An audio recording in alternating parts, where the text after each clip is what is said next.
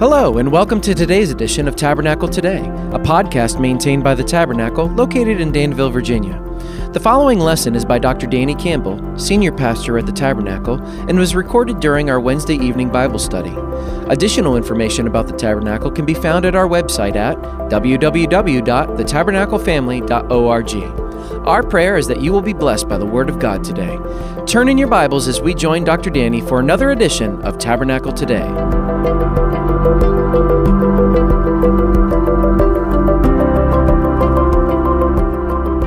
Well, go ahead and turn in your Bibles to Acts chapter 7. Acts chapter 7, and we promised you 3 messages related to Stephen, the first deacon.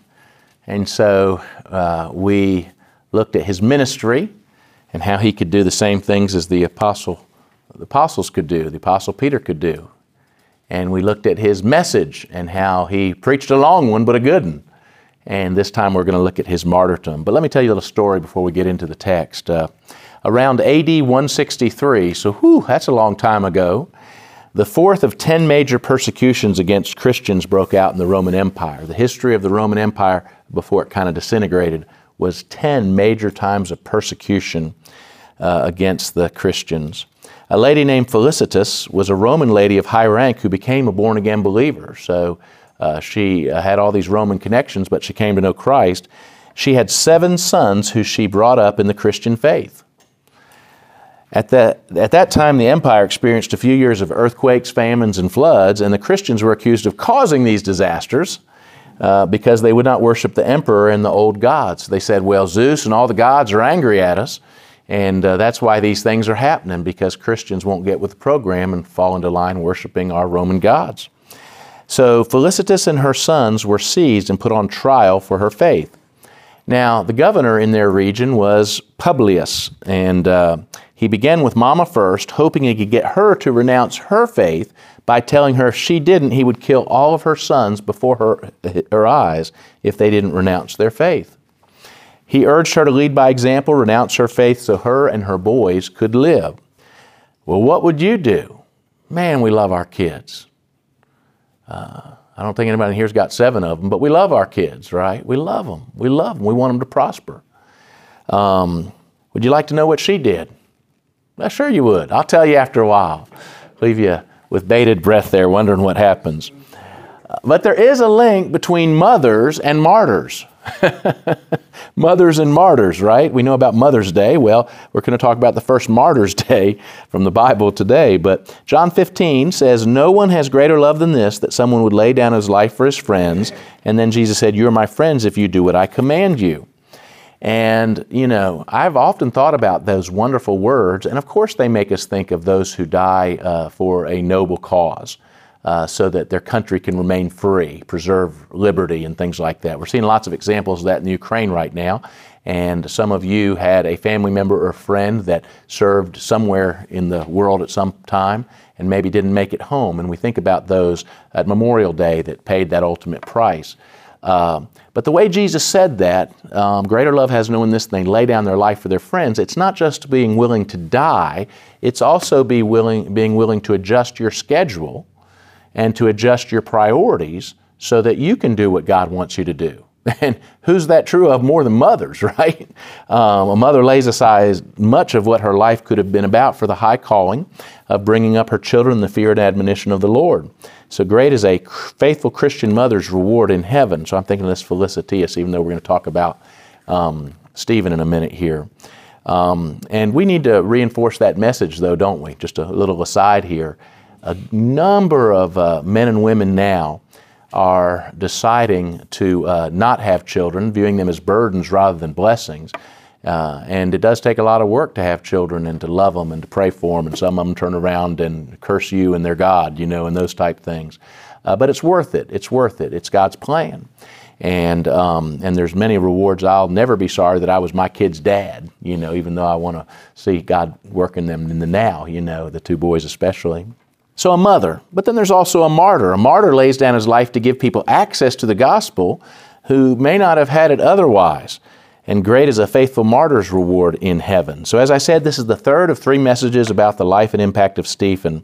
And it's just this wonderful, so many great stories in the book of Acts. But Stephen's right up there as just a great story for the Lord. You say, well, Danny, they killed him. Well, it didn't hurt him too bad. He went straight to be with Jesus, and that's just how it goes, But just as Israel's fathers had resisted the prophets, Israel's present leaders had rejected their Messiah, and now they were persecuting pastors, deacons, others sharing about the Lord. So, Acts 1:8 said, "You will receive power when the Holy Spirit's come upon you, and you will be my witnesses in Jerusalem, in all Judea and Samaria, and to the ends of the earth." And the word for witness in the Greek is the word we get martyr from. So, it wasn't that they were saying, I want to be a martyr, I'm going to go get somebody to kill me for the faith. They were witnessing.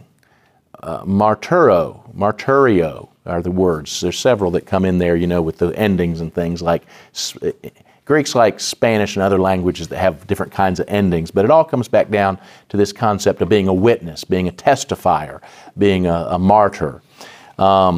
So many Christians died for their witness in the early church, the word martyr became synonymous with dying for the faith, even though it really is just the word for witness. Of course, you're fill in the blank here. No Christian's goal is to die for the faith. All Christians should have the goal to be faithful in our witness for the Lord. And when we're faithful in our witness for the Lord, history reveals that some of us will wind up dying for the faith. Now, humanly speaking, we would say that the worst thing that could happen to somebody when they're witnessing would be to be killed for the faith. But the Scripture teaches that if the worst thing happens, there's actually a reward nobody else gets in heaven for those who encounter that worst thing. So in Revelation 2:10, we saw the great verses, "Be faithful unto death, and I will give you the crown of life." Remember when Jesus said to His disciples, "Don't fear those who kill the body, but are not able to kill the soul. Fear Him who is able to destroy both body and soul in hell. Therefore, everyone who will acknowledge me before men, I will also acknowledge him before my Father in heaven. But whoever denies me before men, I will also deny before my Father in heaven." Think it was the 50s when Jim Elliot and his friends were killed on the beach by the Waorani Indians. That's their tribal name. Everybody else called them Aucas, which means savages. And they didn't know what to think about a helicopter in the air and these men whirling down through them with big, goofy Christian smiles on their face and things like that. The missionaries were just trying to make contact with them so they could get to know them, love on them, and bring the gospel to them. They didn't know that's what they were there for. They were very weary of the outside world. Others had encroached on their territorial properties already, including gas companies and things like that. So they took out their spears and killed all 5 of them, including Jim Elliot. And Life magazine, back in the 50s, ran a headline, said, "Why this waste?" Well, that's how humans think about things, right? That's the 50s. I got one from yesterday. "Hardline Muslims kill evangelist at open-air event." Hardline Muslims who grew furious at the preaching of a speaker at an open-air evangelistic event last week in eastern Uganda beat him to death and burned his body, sources said. He was 43, just trying to reach out in love for the Lord, and they killed him. We say, "Why this waste?" And God says, we'll see in a minute, I've got your quote somewhere in there for you. Tertullian from the early church said, "The blood of the martyrs is the seed of the church." You've probably heard the story. Elizabeth Elliot, Jim's widow, went back to that tribe, and before too long, they started getting saved. And they had remorse for, killing these missionaries. And some of the elders, 30 years later, some of the elders from the tribe were among those who had killed Jim Elliot. And they played freely with his grandchildren. Pretty powerful, right?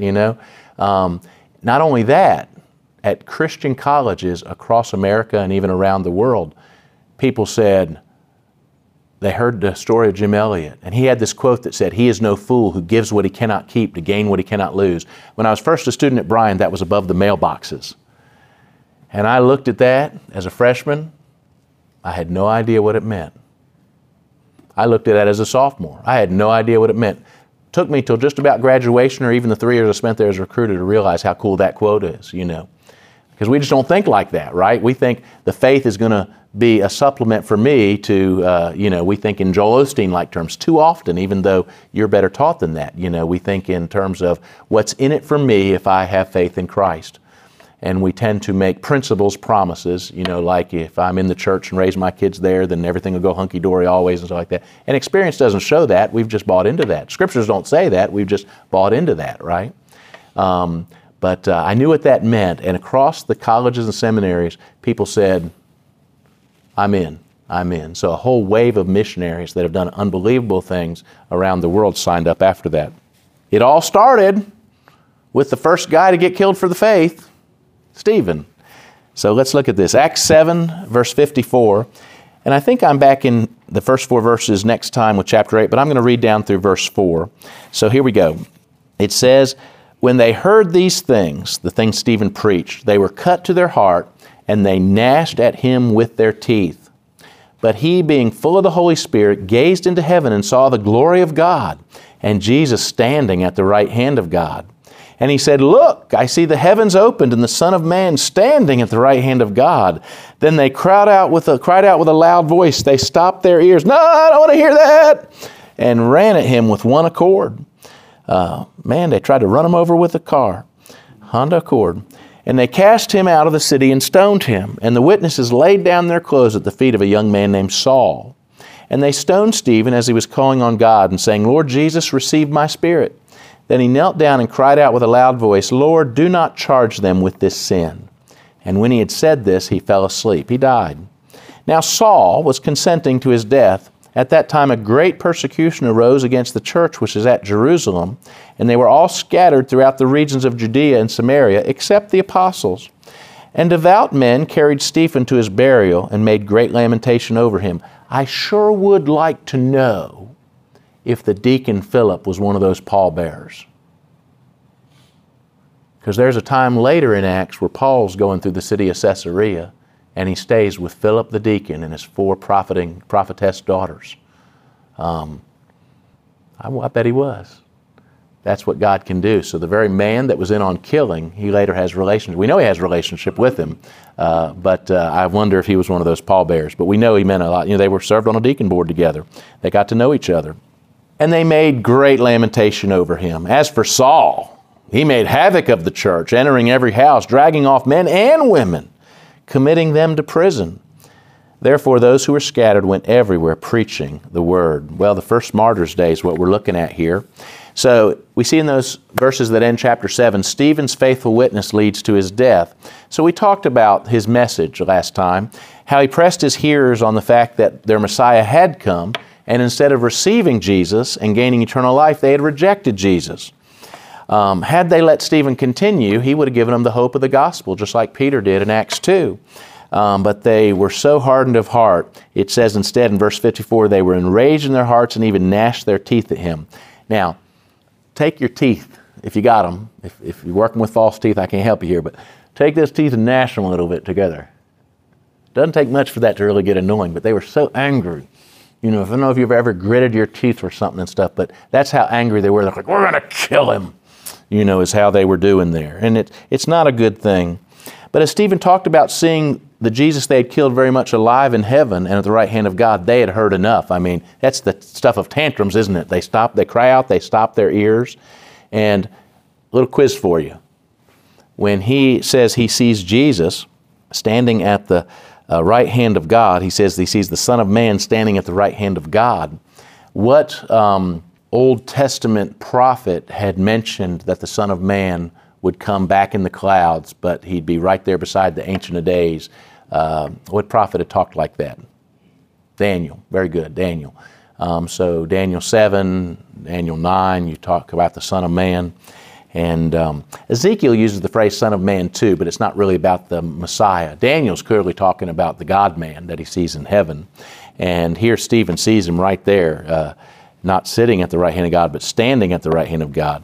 It said after Jesus finished his work, he returned to heaven and he sat down, right? Old Testament prophecies had predicted that he sat down by the right hand of God. And so he's seated there, but Stephen saw him standing, and we might talk more about that in just a moment. And again, they're screaming at the top of their voices. These are not teenage girls at a Beatles concert. The closest experience I had to that, I don't know if any of y'all ever saw the Beatles when they came. I don't know if they ever came to Danville, did they? But you've seen the pictures of people screaming so much you can't even hear the songs. I went to a Duran Duran concert, drove from Charlotte to Greensboro one time with a buddy and some cute girls, and when I was in high school, and we saw Duran Duran at the Greensboro Coliseum, and they were, they had several songs in the top 10 at that time. And there were so many teenage girls screaming there. It was my own Beatles-like experience. It was awful. Here you pay money to hear songs. You can't hear the songs because the girls are losing their mind and screaming and things. Here they're losing their mind because they hate what Stephen has said. It says they rush against him, they drag him out of the city, and they begin to stone him. Now, why did they stone him? That's what the Old Testament said you're supposed to do if somebody's blaspheming, right? So they said, let's cut out even involving Rome on this one. We're so sick of these Christians sharing about Jesus. We're not going to try to arrest them. We're not going to try to deal with Rome with them. Let's just take him right out and stone him to death. I threw my stone with my left hand because I'm left-handed there. And you think about that. We gnashed our teeth a minute ago. David almost brought a rock and just started throwing it at individuals of you that could maybe take it and stuff like that. But that doesn't feel too good, does it? Sometimes a rock will get kicked off a mower or something on you, and you, oh, wow, that hurt a little bit, and things like that.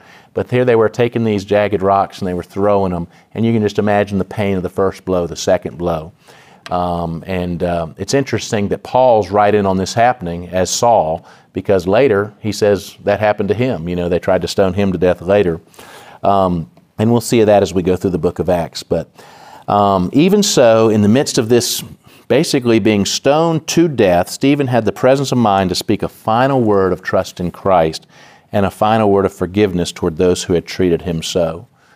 I don't know. I hope I'd encourage them to turn to Christ even though they're killing me. I'd probably say, you're going to hear from my lawyers! Don't you know about religious liberty? Oh, wait, that's not a thing yet, But Stephen's faithful witness leads to his death. Well, verse 56, Christ's fascinating response from heaven. Verse 56, it says, he said, Stephen, look, I see the heavens opened and a Son of Man standing at the right hand of God. The verse before that says it's Jesus standing at the right hand of God. Now, Stephen joins an elite company that, as near as I can tell, just involves Isaiah, Ezekiel, Paul, and John. He's able to see into heaven and see the glory of God. Paul doesn't tell us much about it. He says he was caught at the third heaven. But we know from Isaiah's writings, Ezekiel, etc., seeing this glory. What does he see there? He sees God's glory and Jesus standing at the right hand of God. There's over a dozen times the New Testament speaks of Jesus seated at the right hand of God. But here Stephen sees Jesus standing up. So Jesus knew Stephen was about to die, and I believe he's standing up because he's like, some of y'all disagree with this. I believe the saints in heaven are right there with Jesus, and they're looking down on the things of earth, and they're interceding about things going on earth. The Bible says he ever lives to make intercession for us. Even as we worship him there, why wouldn't we also be praying? And I just feel like, when it says there's joy in the presence of angels, Luke 15, it doesn't say the angels are the ones rejoicing. They could be, but it says in the presence of the angels. God's in the presence of the angels. It can be him, but why wouldn't it also be the saints? In Revelation 6, the martyrs there in heaven are shown knowing even bad things going on earth and saying, how long, Lord, till you bring justice in this situation and stuff? So they're praying about even bad things. And people say, well, if they were in heaven and knew about bad things going on earth, wouldn't that make them sad? And some people want to somehow believe that being in heaven will mean knowing less than we know now. That's Hinduism. That's Buddhism. They're the ones that teach that people, when they die, are like a drop of water that goes in the ocean, and the ocean takes over their existence. You're just part of that collective death. We teach that I'll know fully, even as I am fully known. So anyway, there's some conjecture there, but I think it's based on good stuff. And so I think Jesus is looking down because he's like, I don't know about you, but when I'm at a sporting event, I stand up when something big's happening. Jesus is seated at the right hand of God, and he hears this great witness Stephen's giving, and it's almost like he stands up and starts heaven's standing ovation for this one that is doing well. Well done, thou good and faithful servant, right? So his fascinating response, and just what a picture for us to feast on, Jesus, the Lord that saved us, who's forgiven us, who overlooks our constant departures and wanderings, prone to wander, Lord, I feel it, but He loves me so. We sang the song, Oh, How He Loves You and Me. And Stephen is going through on earth the worst thing that will happen to him, but 1 second after death, his spirit's already going to be with the Lord. Probably a millisecond, right? And Jesus is saying, well done. What they saw was a body that was killed. Probably some said that's a shame. Probably others said, let's get a lawyer, other things. And Jesus said, watch what I do now. Watch what I do now through this bad thing happening through earth eyes, but heaven's going to use this for what matters eternally. Verses 1 through 4, the gospel's continuous advance on earth. So, chapter 7, verse 58 lets us know that as Stephen was being stoned, they laid their robes at the feet of a young man named Saul. Later, we learn that it appears Saul had bad eyesight. So if he'd thrown a rock, he'd probably hit one of his own guys with the rocks, right? I'll get you and throw it. Hey, stop throwing stuff, Saul. You just hold the coats, But his eyesight was good enough to be a conspirator in bringing other Christians. And we're going to see as we go through the book of Acts, ISIS terrorists had nothing on Saul. You don't have to read far between the lines. You're reading the lines and you go, Saul was responsible for the death of Christians, and later he was one of them. He clearly was giving approval as Stephen died, and might have even been more of the ringleader. We know it's not too long till he is orchestrating persecution against believers. In fact, just turn to Acts 9, verses 1 and 2, and we'll see a little bit of how he was still in this mindset when he was going to Damascus to get more to die, and Jesus saved him on that Damascus road. Chapter 9, verse 1, Then Saul, still breathing threats and murder against the disciples of the Lord, went to the high priest and asked letters from him to the synagogues of Damascus, so that if he found any who were there of the way, whether men or women, he might bring them bound to Jerusalem. Wow. Man, some kind of religious leaders, huh? We got to stop the way. We got to stop the Jesus way. Hey, Rabbi, I'd like to have your permission to arrest Christians and disappear them and have them reappear in Jerusalem. We'll kill them there and nobody will ever find the bodies and those type things. We'll send the message, right? And we know from a few verses later in chapter 9 that, when God worked through good old Ananias, right? The good Ananias. When God worked through Ananias, not Ananias and Sapphira, but Ananias of chapter 9, he said, Lord, I've heard about that guy. You want me to reach out to that guy? And so if God ever tells you to go ahead and love on and reach out to that guy, whether you're in the prison ministry or wherever you are, say yes, because he got to be the one to help Saul get baptized upon professing his faith, which was pretty cool. In Galatians 1:13, Paul writes, For you have heard about my former way of life in Judaism. I persecuted God's church to an extreme degree and tried to destroy it. He was definitely committed to silencing the witness of the first Christians. Turn back to chapter 8, verse 3. As for Saul, he made havoc of the church, entering every house and dragging off. It wasn't enough just to get the men folk. He got the women folk too, committing them to prison. But in God's grace and plan, the more they tried to crush the church, the more it multiplied disciples. Kind of like when you cut up the right kind of starfish. You think you're dealing with your starfish problem. Each time you cut it up, that one turns into another whole starfish, right?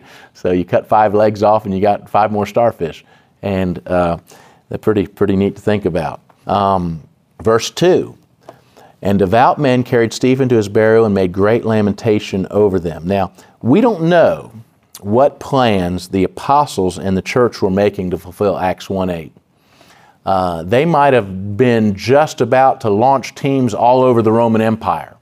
We do know there was a whole bunch of salt, Christian salt, stacked up at Jerusalem.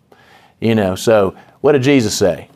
You are the salt of the earth. Well, up till this chapter, all the salt of the Christian faith was in one big pile there in Jerusalem. It wasn't gone anywhere else, But they might have had boards like this, and they might have said, okay, we got 12, we're going to go different directions and things like that. Or they might have said, you know what, this church thing's pretty cool. We've got thousands here. Let's make it as big as possible, because doesn't Jesus want us to be big? Well, he doesn't say big in Matthew 28. He says go everywhere with this news, right? Take it to all peoples. Sometimes smaller churches do a better job of that than bigger churches. In fact, in the book of Acts, who is the star mission-sending church in the book of Acts? Is it that church in Jerusalem? Not really.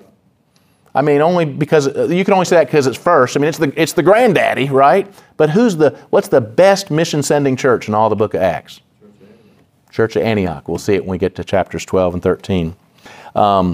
So we do know that we've not yet read about them taking the gospel beyond Jerusalem to Judea and Samaria. So this persecution, here's your fill in the blank, wound up sending witnessing teams out in a way the church had not yet done proactively. I'm going to write that word up here in case you're not hearing me spell it. Proactively. Most of us live our lives reactively, but our faith really encourages us to act proactively. Most of us are trying to get through this life without messing up too bad. And so we react as things come to us, right? And with our faith, we can be more proactive than that, you know, and think about it I mean, we can just flip. I mean, you got a glass that's half full or half empty, right? And I know I tend to be on the more optimistic side, but faith will do that to you. You know, I've been beat up a lot as a pastor and, you know, for different things serving the Lord over the years. Not everybody's liked me as a pastor and things like that. But I've always tried to say, okay, what's the way God's looking at this? You know, what we're looking at and saying is 2 years of dealing with COVID. And God's might be saying, you know what? Y'all were so busy doing too much, running yourselves ragged. I'd rather you lose some things and focus more, you know. And we just need to drop back and say, Lord, what are you trying to teach us through this time? You know, sometimes He's doing that to the individual when they have a health crisis. I'm very excited when I read of a strong Christian philanthropist, a man that's given a lot of money to a lot of different things. And he said this, he said, your best decade serving the Lord is probably when you're in your 60s. Your second best is when you're in your 70s. Now, I'm in my 50s. I want to do some neat things in this decade too, and I'm pretty excited about some of the things that happened as a younger man and things like that. But that encourages me, you know. When did Moses do most of his best stuff? How old was he? He was in his 80s. And with his, big brother Aaron, who was 83, and the sister was in there somewhere too. She was older than Moses somewhere, so she's either 83 or 85, 81 and a half or 85 or something like that, right? Old Miriam, and so you see many examples of that in the Scriptures. No matter what age we want to be serving the Lord. Well, what they hadn't done proactively, now it's happening. Verse 4 says, therefore those who were scattered went everywhere preaching the word. Now, on earth they're thinking, our church was so great and we had so many things going on. It was the coolest thing ever to be a part of. The only problem was Christ had given them the Great Commission and they were a pile of salt rather than going out and salting the prisons and the schools and the neighborhoods and the neighboring towns and other places like that with the gospel, right? And so what they viewed probably initially badly as a glass half empty may have been more full than they thought. I think we can pray that way for these events in the Ukraine right now. By our human eyes, it's just awful, you know? And yet we're seeing some amazing stories of love, and maybe some of these folks that are moving further, west right now to be protected, maybe they're going to, in some of those Christian homes they wind up in, hear the gospel and really turn to Christ. We're going to read as we go along, as they were scattered, they didn't shy back from witnessing because of seeing Stephen killed. They did what they had seen the apostles and Stephen the layman do. They proclaimed the good news of salvation in Christ. Some of them had seen Jesus do it. So you can arrest and kill Christians as they share, but the word of the gospel cannot be locked up. As Paul says in Timothy, I suffer to the point of being bound like a criminal, but God's message is not bound. Aren't you glad God's message is not bound? That, they can try to put up an iron curtain around the Soviet Union. Well, let's just do China instead. There were less than 1 million Christians when China kicked the missionaries out during the Cultural Revolution. 800,000 is what we're told. Now they say there might be over 100 million. How are we going to make it without the missionaries here? They taught us so much. They loved us. Actually, they did most of the teaching, and we were here doing most of the learning. And when we needed somebody to come to Jesus, we brought them to the missionary, and they led them to Jesus. And they ain't here no more. Boy, isn't it sad that they're not here anymore? What are we going to do? And then the first brother stepped up and said, well, I guess, they're not coming back, so I'll teach. And a little bit of time passed. The Chinese government didn't like it. They sent him to prison. Next guy stepped up and said, well, I'll do it. They sent him to prison. And so it went. And amazingly, the thing just kept growing and growing and growing. 800,000 to that many, over 100 million. That verse I gave you toward the beginning, no one has greater love than this, that someone lay down his life for his friends. You're my friends if you do what I command you. So, now let's get our bearing right with this word martyrs, because some religions speak of martyrs as those who happen to die while killing others for their faith. We read of suicide bombers, right? Ooh, they're a martyr for Islam. Well, they're just a horrible person who hopefully repented at that last minute and turned to Jesus, because they actually indiscriminately killed men, women, and children by setting themselves, bomb off on their vest. And Saul was that kind of guy before he came to know Jesus, a terrorist motivated by hate. That's not what a Christian martyr is. A Christian martyr is not motivated by hate, but they're motivated by love for Christ, love for souls. And so they'll courageously put themselves in places not receptive to the gospel, just like this brother in Uganda did. He knew it was unsafe to go speak in a Muslim area about Christ and to say that Christ is everything Muhammad's not. He did it anyway, and there'll be great stories about that in heaven we'll hear because of that dear brother doing that. We, of course, pray for his family and sometimes give to support them through Open Doors and Voice of the Martyrs. You know what's sad is, even many professing Christians criticize their fellow believers who go to difficult places. And at the very least, we want to be among those that say, woohoo! Man, they put themselves out there for the faith we hold dear, and God's used it. I think about Jim Elliot again. In Wheaton College, he would have told you that he was willing to give his life to reach the Waorani Indians. He thought that would mean 30, 40 years of getting her done, writing prayer letters back to America, and then living a comfortable retirement in America. Instead, he got speared to death first encounter there on the beach. Either way, what his heart's desire was happened, and then some as others were called forth. Interesting verse in Colossians 1. Paul says, now I rejoice in my sufferings for your sake, and in my flesh I'm filling up what is lacking in Christ's afflictions for the sake of his body, that is the church. Have you ever seen that verse? That's a crazy verse, isn't it? Because we know that there's nothing lacking in Christ's afflictions for the sake of his body. But Paul says that he was filling up what was lacking in Christ's afflictions for the sake of his body, that is the church. And you go, wait a second. You got to think about that one a little bit, because it's just like that Revelation 12 where it says we overcome him by the blood of the Lamb. We overcome Satan by the blood of the Lamb and the word of our testimony. It's not the blood of the Lamb and our testimony. The blood of the Lamb alone conquers Satan. Our testimony is us saying that's all we're relying on. It's us as individuals getting in on what he did for us. Paul says that the Colossian church was lacking somehow in something that they should be doing for Christ, and Paul was meeting the need. He was standing in the gap. Well, obviously our suffering doesn't save people, when Christ's work on the cross does. So in what sense is anything lacking that we can fulfill through any suffering and hardship we go through? Here's the best way I know how to say it.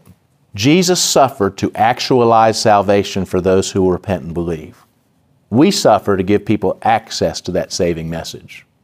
Sometimes we're just spending time we could have been with our families or friends at a ministry assignment instead. So we say, I've really got the time. I can be part of that Good News Club, or I can be part of the Good News Jail Ministry. or I could be an Awana worker, or I could help in any number of ways, right?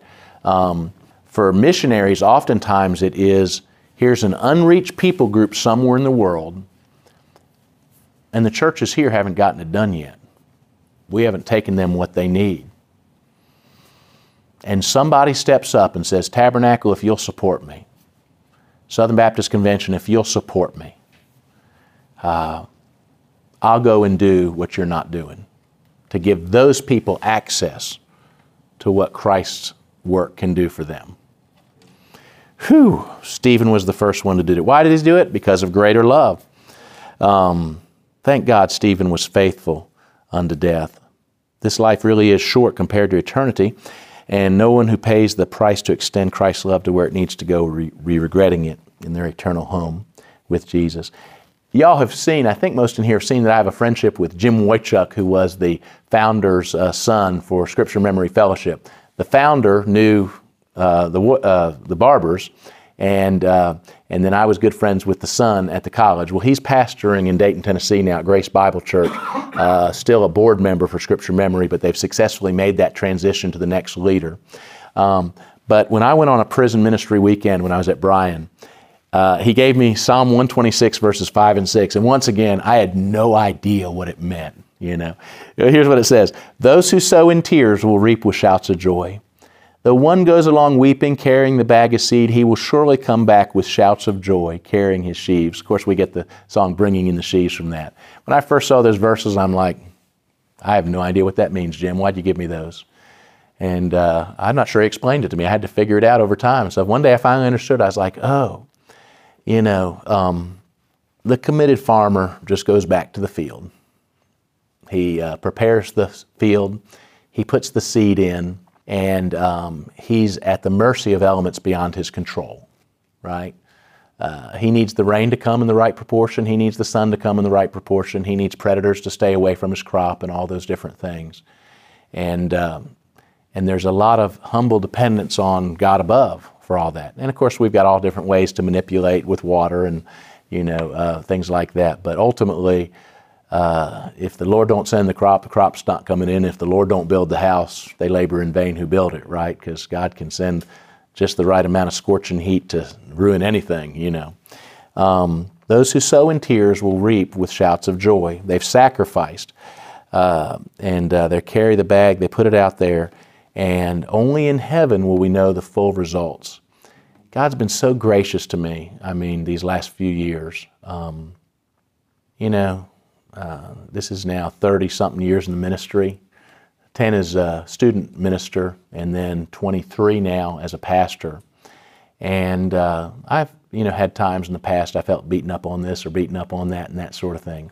But God's been so good to me. It seems like everywhere I go, and for most people, a lot of people, this wait's till heaven and stuff. You just don't know, right? But God's been very gracious to me. Even when I did a funeral 2 weeks ago up in Waynesboro, a lady came up to me and was apologetic about some things she'd said. I didn't even know all she said, you know, yeah, I forgive you.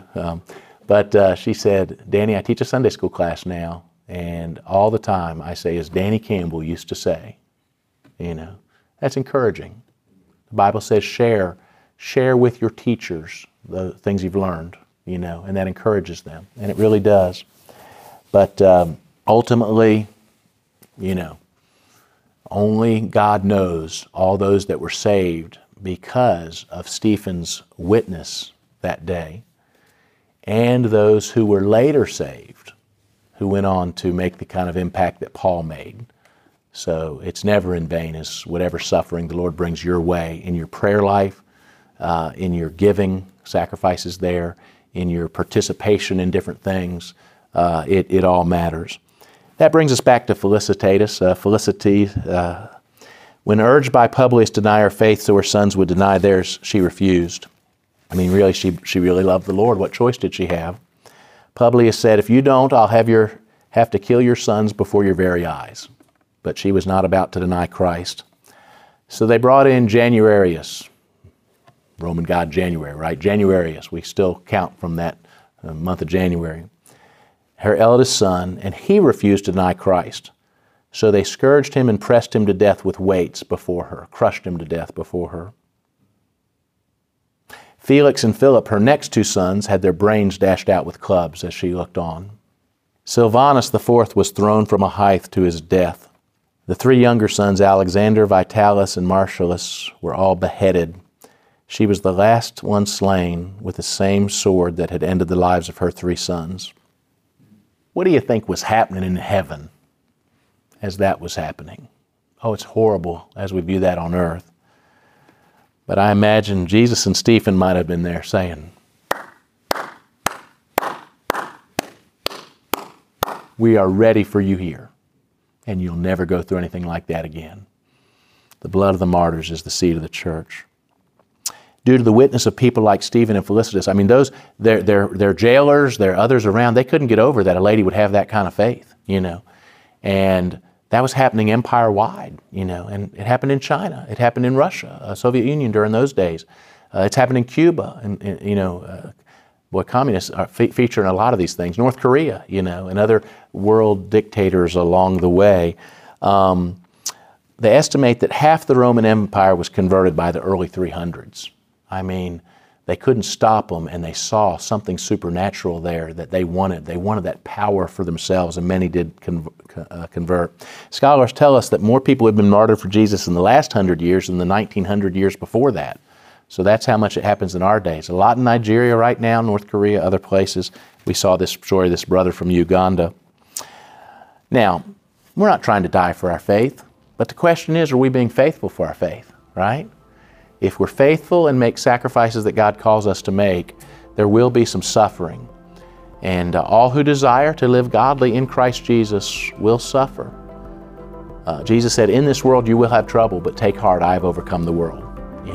So keep being faithful, folks. And I hope that doesn't mean I have to preach one of your funerals as a martyr's funeral. But if I do, you would preach to me. You'd say, "It wasn't a waste, Danny. I was faithful and it happened." And you encourage them to be faithful also, even if it means early death. Let's pray.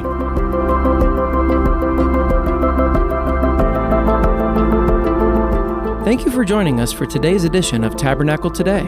To learn more about the Tabernacle, please visit our website at www.thetabernaclefamily.org. There you may access additional Tabernacle Today podcasts as well as other resources. If you don't have a church home or happen to be visiting the area, we'd love to welcome you to one of our weekly services. Thanks for listening, and we look forward to seeing you back for another edition of Tabernacle Today.